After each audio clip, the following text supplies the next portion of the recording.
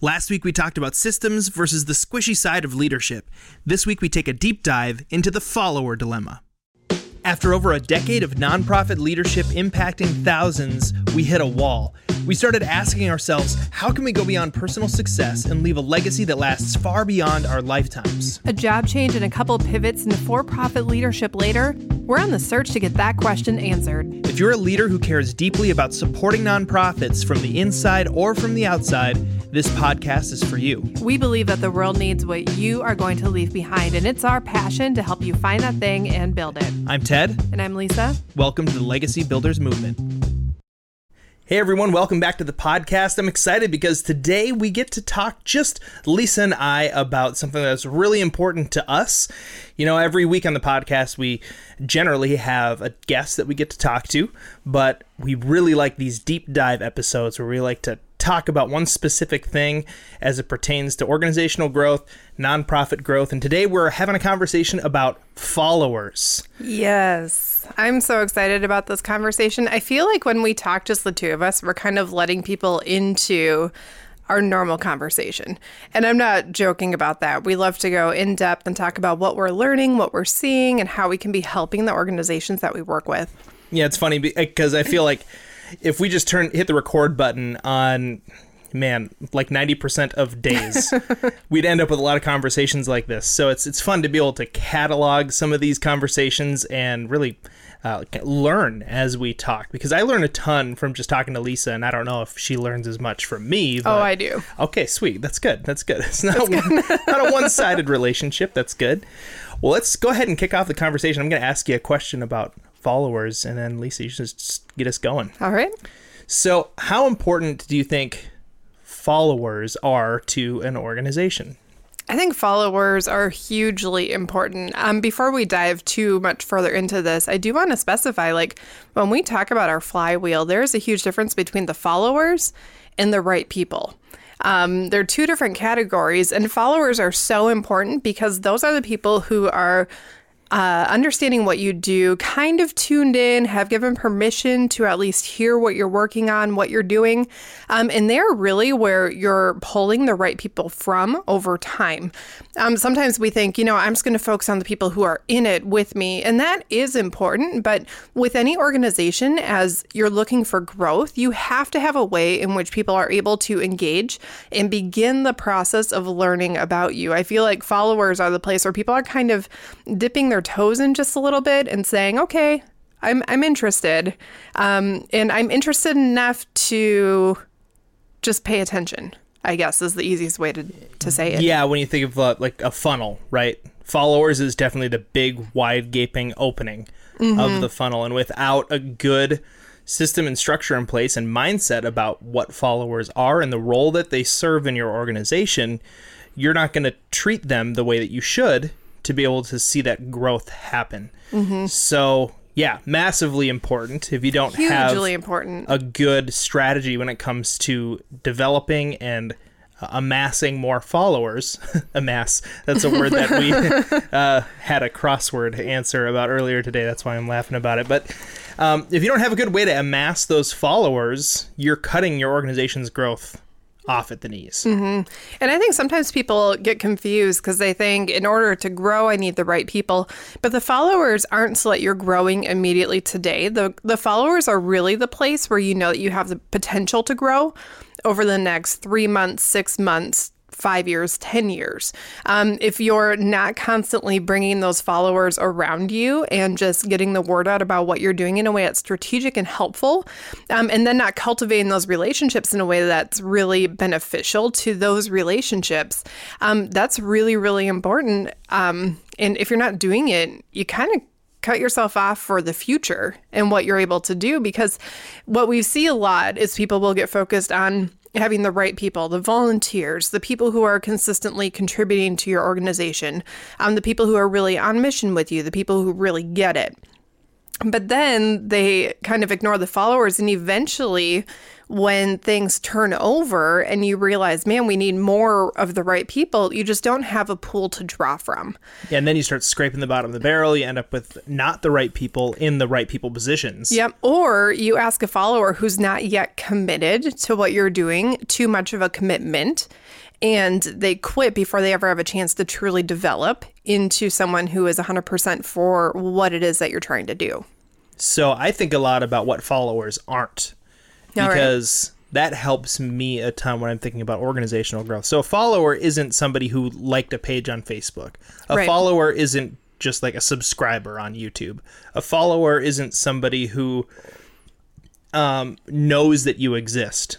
Right. It's a step further than that. I would say a better way to categorize a follower might be to say that they're a fan. Mm-hmm. They're a fan of your organization. They're a fan of what you do. They're a fan enough where they've said, yes, I'm giving you permission to keep me in the loop about what's going on, and I'm going to actively stay in the loop. They're not just somebody that signed up for an email list and then never checks their email. They're the person who signed up for the email list. They're not giving yet. They're not volunteering yet. They've signed up for the email list and they read every single one. Yeah, that's a follower. Think about that for yourself. Someone who you've maybe followed, like you've gotten on their email list, or you not only follow them on Instagram or Facebook, but when you see them post something, you actually take a moment to mentally engage with it. Maybe you aren't liking, maybe you aren't responding, maybe you aren't signing up for anything beyond that point.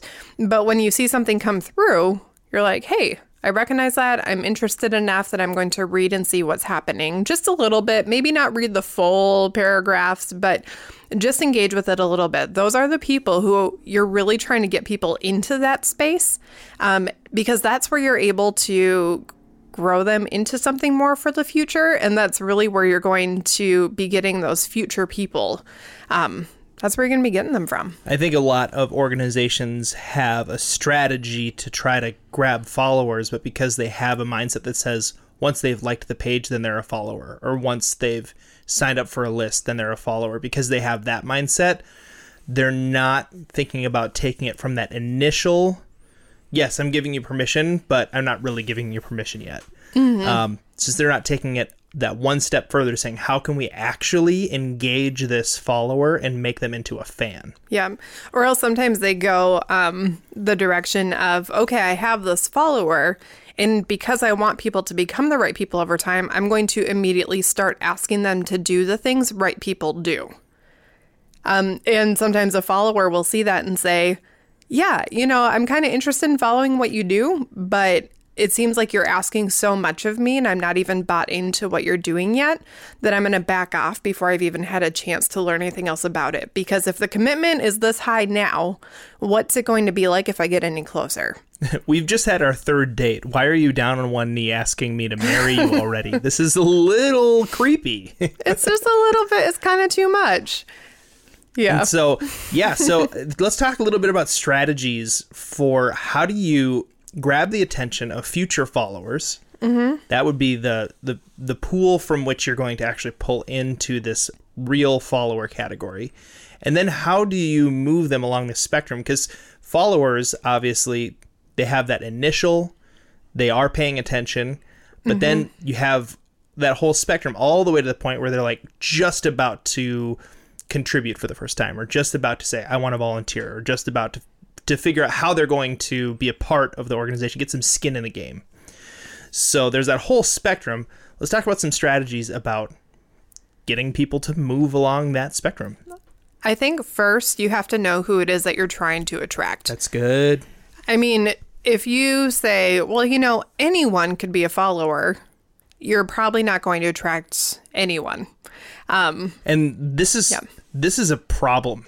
I see this problem a lot when it comes to different business owners that I talk to in an inside and outside of the nonprofit world. It's kind of like, well, this is kind of for everybody. And it's like, dude, you've already given up. Like, this is not, you have to drill and be way more specific, because in order to get somebody to move from feeling completely anonymous to becoming more of a fan, they have to have a connection. They have to have that connecting piece. And so they can't connect if there's nothing really tangible to connect to. Agreed. So knowing that follower, like, knowing that avatar of what that follower is going to help you to actually connect with them. And they're going to say, this is the organization for me. This strikes me on so many different levels. I'm going to pay attention. And I think it's a fear of a leader of really diving down and figuring out who that one perfect person is. Because we think if I figure out one perfect person, then that means I am cutting out the other 7-8 billion people on the planet, which means I'm not going to be as effective as I could be because I'm drilling down to one person. But what we've learned is as you drill down into that one perfect person, you attract not just that person, but also the people who share 80 to 90% of the qualities of that person. I'd say even 70. Even 70%. You attract people who, the majority, like anything over 50%, they're going to... Right, they're similar. Yeah. They're similar enough to say this feels like me enough that I want to check this out. We're a part of a coaching program that has just been fantastic for us, and we're not his ideal perfect customer. Like, he's talked about his very specific ideal customer. I'd say that we're kind of on the outer edges of what is his ideal customer, but we're still like, this is extremely valuable for us, and we see the connections enough to really latch on to them. Right. And I think in a lot of ways, if he had tried to reach his perfect customer and keep in mind us, he would have lost us, which is really strange. It is really strange. But I think if he would have had his perfect customer in mind and thought through, also, if Ted and Lisa joined, I'd like it to be like this. The program that we're a part of and the coaching that we're a part of would have almost been too broad, and we wouldn't have been able to grab anything tangible from it.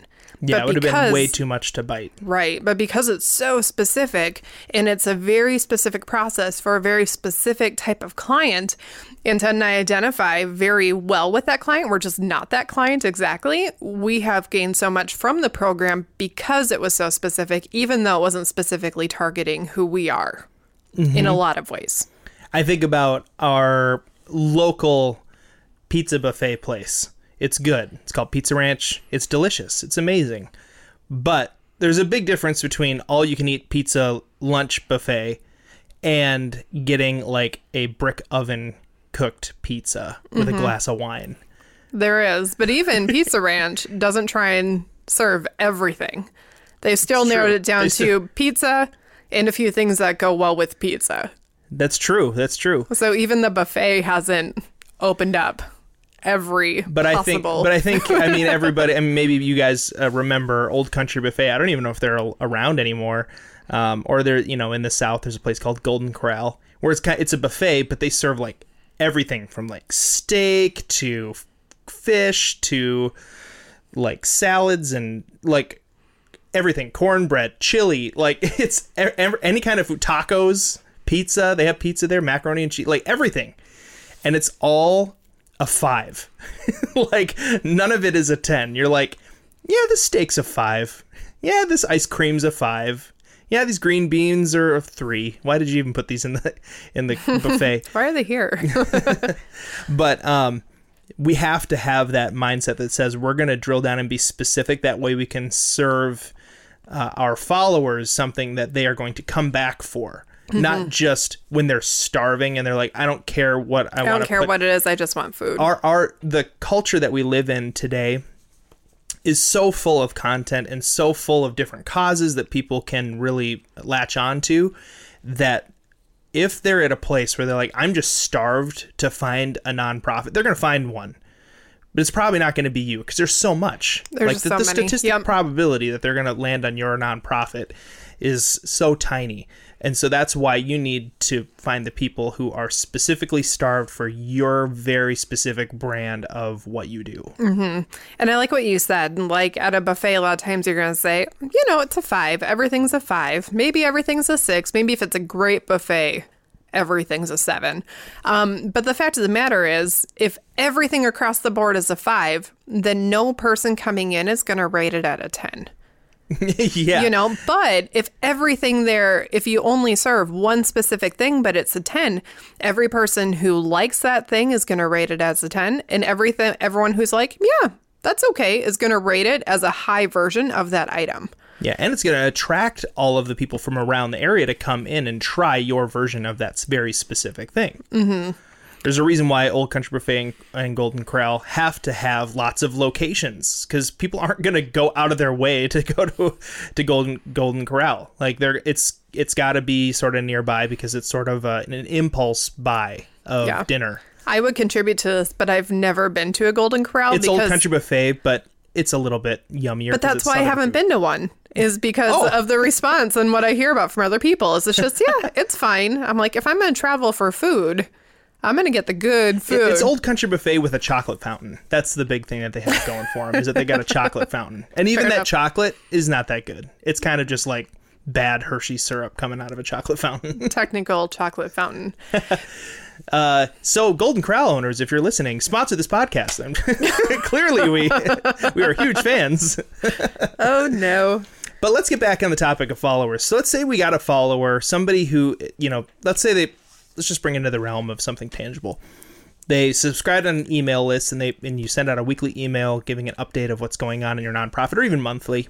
Mm-hmm. And they're reading it, but they haven't done anything beyond that. So we drilled down enough to be able to write emails that get this person to engage and actually read the email and know what's going on in the nonprofit. How do we move them? Because you said you don't want to overcommit right away. You don't want to, pop the question. So what do we do from there?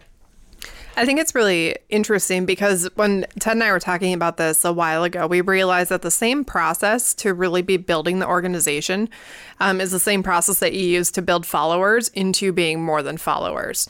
So here with our flywheel, we talk a lot about using your vision and your resources and that personal growth and the right people and just all those different pieces, and those ones are important, but especially with followers, letting them know what the right action is that you're taking. And they don't necessarily need to know the systems, you need to know what those are, but the measurable impact and the stories, like all those things that we touch on from an organizational perspective, need to be brought into the realm of what the follower cares about, so that they can begin to grow trust and grow care for and about your organization. So we were talking to one of our clients a while ago, and they said, hey, would this piece of measurable impact work well for this thing that we're trying to do? And we said, well, actually, if you took that piece of measurable impact and changed it just a little bit, it would work super well for the people who are already committed, who are already giving, who are already behind what you're doing. However, the way that you have it worded, that right there is really great for your followers. And that's going to help them know, here's our goal, here's some of the stuff that we're doing, here's some kind of proof of concept. It's not super heavy, it's not into the weeds, but it's just enough to make them see, wow, they're actually doing what they say that they're trying to do. It's not a ton of data, but it's just enough that if they're looking for what you are doing, they're going to see that and say, oh, this is an organization that's actually moving forward and actually doing it. We talk about trying to bring value in every conversation that you have, and bring value in any kind of social media post, or bring value in every interaction that you have with a client or whatever, whether they're paying for it or not, right at that point. Mm-hmm. When we're talking about followers, it's really important to bring value. But what is the value they're looking for is the real question we got to ask, especially when it comes to the nonprofit, because the value that a person is looking for with a nonprofit is a lot of times that feel good, like excited about humanity, seeing hope in the midst of a lot of like crazy stuff going on in the world. And so how do you bring that value? And that's by sharing the stories and showing that those stories are not just anecdotal, but they're part of a larger picture of all the things that you're doing. So that way they can connect and say, wow, this is exciting. Because the more that you get them pumped up about what's going on, the more they're going to feel like, I want to be a part of that. A little bit of, fear of missing out is kind of an important thing. A little bit of FOMO goes a long way when you say like, oh my gosh, we did this 5K event and we raised this much money and it was so much fun. Here's some pictures and, people are smiling and having a good time.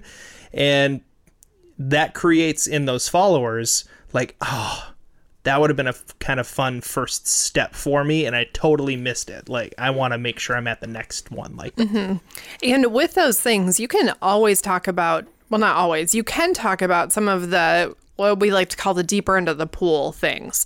Hey, we have a goal of raising $100,000. We're looking for a few people to, like maybe donation match up to a certain amount or whatever it might be. You can put those out from time to time carefully. But for your followers, what you really need to be showing them is the shallow end of the pool, the way that they can get involved, but the way that they can care about your organization, the way that they can contribute. That isn't a huge commitment. It's kind of like, okay, so I'm going to use your date analogy. So we've gone on a first date. Here's a potential second date if you're interested. Here's maybe a third date. But even saying, hey, every dollar does X, Y, and Z. Here's a simple way. If you're interested in helping us out with this, would you please share this with someone else? Or do you know anyone who cares about this? Would you just share our name?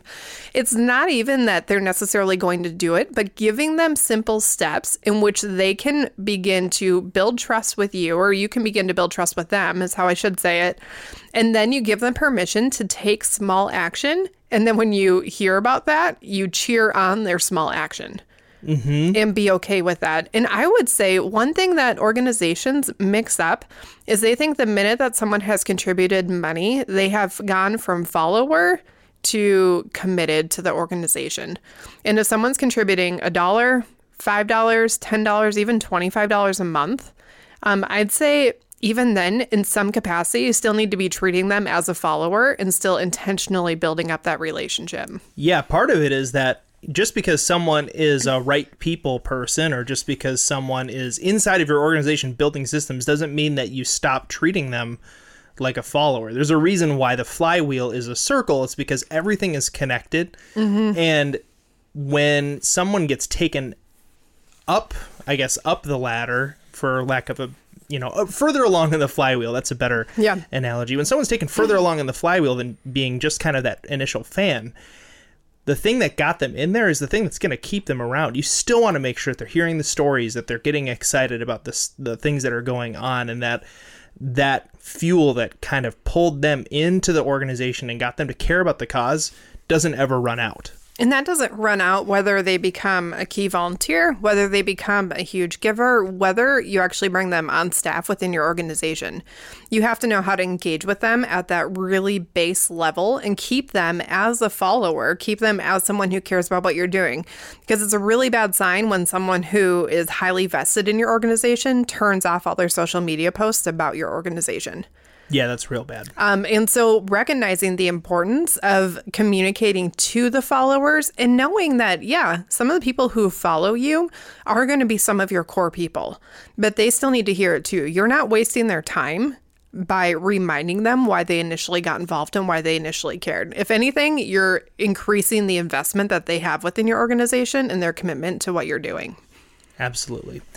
I would say another thing that you can start to do when you're trying to bring a follower further in, Lisa was saying, show them the simple steps, show them the ways to start to become more committed, but in a way that's really, really light. You're going to have some people that just jump 10 steps ahead and they're like, I am committed right now. And that's fine. But you have to remember, most people are going to want to take baby steps to get in, because what you're doing is you're shaping their core identity. Mm-hmm. They're learning how to identify as a part of your organization, and that takes time. And the very process of developing that level of generosity or that level of caring about something outside of themselves or whatever it might be, that takes time to develop.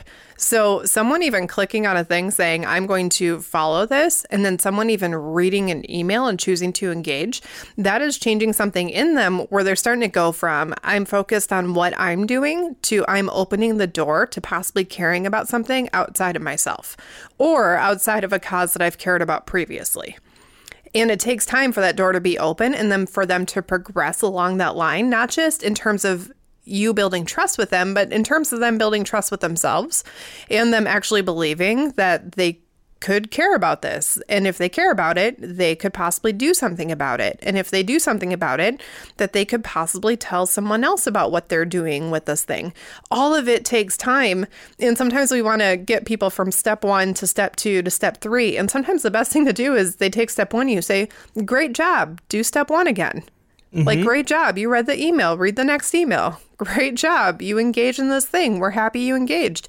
And celebrating those steps and allowing them to repeat if necessary and not get upset that they're going slow, but give them time so that they can develop internally into the people that you want a year from now or 2 years from now. Yeah, and I would say, too, those that have had more of that slow burn, letting this become a part of their identity, letting the culture of the organization just kind of drip on them, they tend to stick around longer. From what I saw in, my years in nonprofit work, is that people who came in like guns blazing and like jumping in with both feet, they were also gone within a year. But those that I invested in and took them on a journey to identify more with the teams that I was running, they're still serving there 10, 13, 15 years later. And it's because they had that slow kind of, this is a bad word for it, but like indoctrination, right? Like you want to actually... That is a terrible word for it. Brainwashing, right? No. It doesn't just happen. It doesn't just happen overnight. Well, that's going to get taken out of context. No, but I mean, it really is. It's because they're deciding to shape their identity, and an identity shift takes a long time. And on top of that, when you have someone who jumps in super quickly, chances are they're jumping in because they feel it really strongly. And we all know that feelings are fickle. They can get us through for a while, but once the season hits where the feelings completely change, or something else becomes the new thing that they feel about, they're more likely to go with their feelings. But over time, when you have someone who comes in slowly, they're getting to know you. They're getting to know what you do. They're getting to know the work that you're doing, the people that you're helping, some of the programs that you're putting together, the events that you do. And eventually, when they become those right people, they aren't just connected to an idea, but they're connected to the overall concept, and they're really connected to the organization.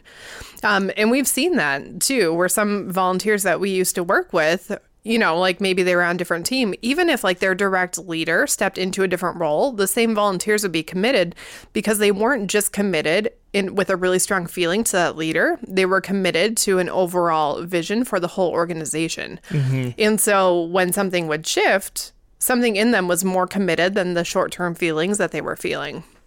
Yeah, and that like I said, that takes time. Here is one thing that you can do if you are like, okay, I've got a bunch of people that are just kind of fans and I want to take them a step further.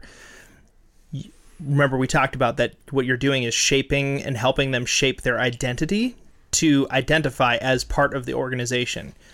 I would challenge you to come up with a name or a title for what they are that has something to do with your organization that gets them to really start to feel like it. Like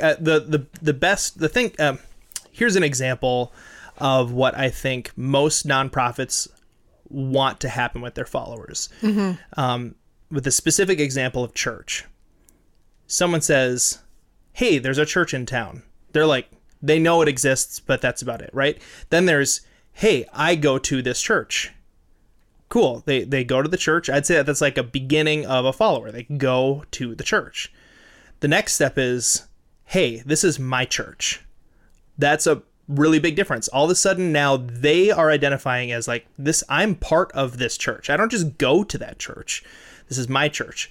Or if you look at, football teams like, oh yeah, Minnesota Vikings. Like I live in Minnesota. That doesn't mean I'm attached at all to the Vikings, right? And then there's a difference between saying like, yeah, that's our team. Then you have the fans that are like, that's my team.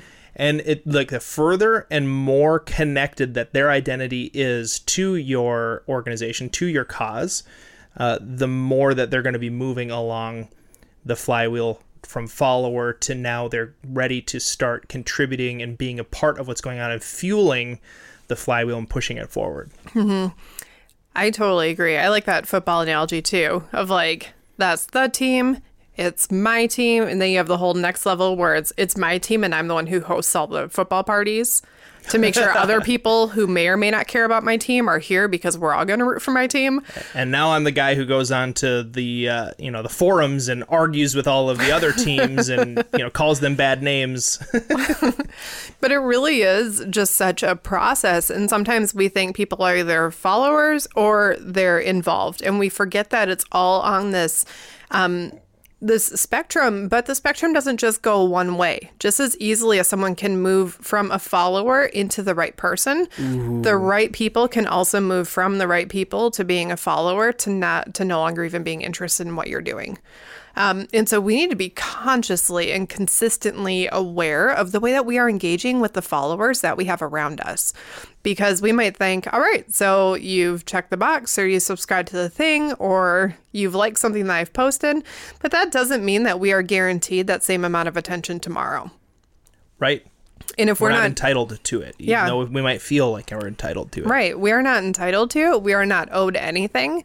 And so that changes the way that we engage with people, to remember that the followers that we have, like, we're super fortunate to have them, but then remembering that it's not up to them to build the relationship. As organizational leaders and as people who are going out and saying, we're going to make an impact, especially leading nonprofits, you have a vision for the world. You know what it is that you're trying to do. You see something great that you need to go take care of and something that's broken that you are uniquely equipped to fix. It is not their responsibility to get to know you. It is your responsibility to cultivate those relationships. This is so good. This is a really good conversation to have, because I think so many organizations get just focused on like, oh, we need more followers, and then they just try to beat the drum of trying to get more followers in, and then forget about the spectrum of like taking those followers that they currently have on a journey. A lot of times is the answer to getting more followers, but instead they kind of keep everything at this like extremely shallow level and just try to pack the kiddie pool with as many new followers as possible. And it's like, there's got to be a point where they start moving along the funnel. And if you haven't figured out how to start training some of the kids in the kiddie pool to go into the adult pool and kind of dip their toes in and start to learn to swim with water wings, and then eventually, you know, they're looking up and they're seeing the people on the diving board and they're like, oh my gosh, I want to do that. So they have to pass the swim test. Like, man, the pool analogy is so good. It's just so easy and good in this situation. But we have to figure out how to develop those followers in order to gain new followers, because those kids on the diving board were probably followers at one point that made that progression, and them being up there and competing in swimming tournaments. Is that a thing? Swim meets, competing. That's what attracts new followers. Like, oh, I want to be a part of that swim team. Yeah. And really showing that and showing the way that people can go from being a follower to being highly vested, and showing that progression, showing that people have done it before. They're not the first one, but then always keeping those initial contacts in mind, because sometimes we go from like followers to we start developing the right people, and then we say, okay, I have the right people, I don't need the followers anymore. Or we get so focused on, I have the right core people and they are my perfect people and all that, that we look back at the followers and have this attitude, well, if you're not the right person, you're the wrong person. And we don't give people the chance and the opportunity to develop into the right person, because yes, we have our perfect avatar. We know who our ideal person is that we're looking to work with, but that doesn't mean that someone just is born that perfect right person. A lot of times it's skills and time that they develop over time to become who that person is. And we need to give people permission to grow. Permission and time to grow. Because we're expecting them, we're hoping that they'll give us permission to speak into their lives and to kind of move them along this journey. We have to give them permission to take time, if they need to do it, and not force them in, or, you know, pull it out so quickly that they're like, this just came on way too strong. I'm going to go find a different organization where I can dip my feet in a little bit more. That's good. So this has been a really great conversation. Ted, do you have a wrap-up question? Because normally we ask what does the idea of building a legacy mean to you? Well, this one's a little bit different. When we do these episodes where we talk with each other, we like to ask you, the listeners, a question. And the question that we have for you guys today is, what is the biggest struggle when it comes to followers in your organization? However it is that you define them, because it can look different from, you know, we have people who listen to this podcast that are business owners, are not actually working in the nonprofit space. We have people who are in the nonprofit. So who are your followers, first of all? But what is the biggest bottleneck that you're facing with your followers? If you can answer that question, now you know what you can work on to be able to improve the situation. Yeah, and we would love to hear from you. So as you're answering that question, if you want to shoot us an email, you can email us at office@legacybuildersintl.com.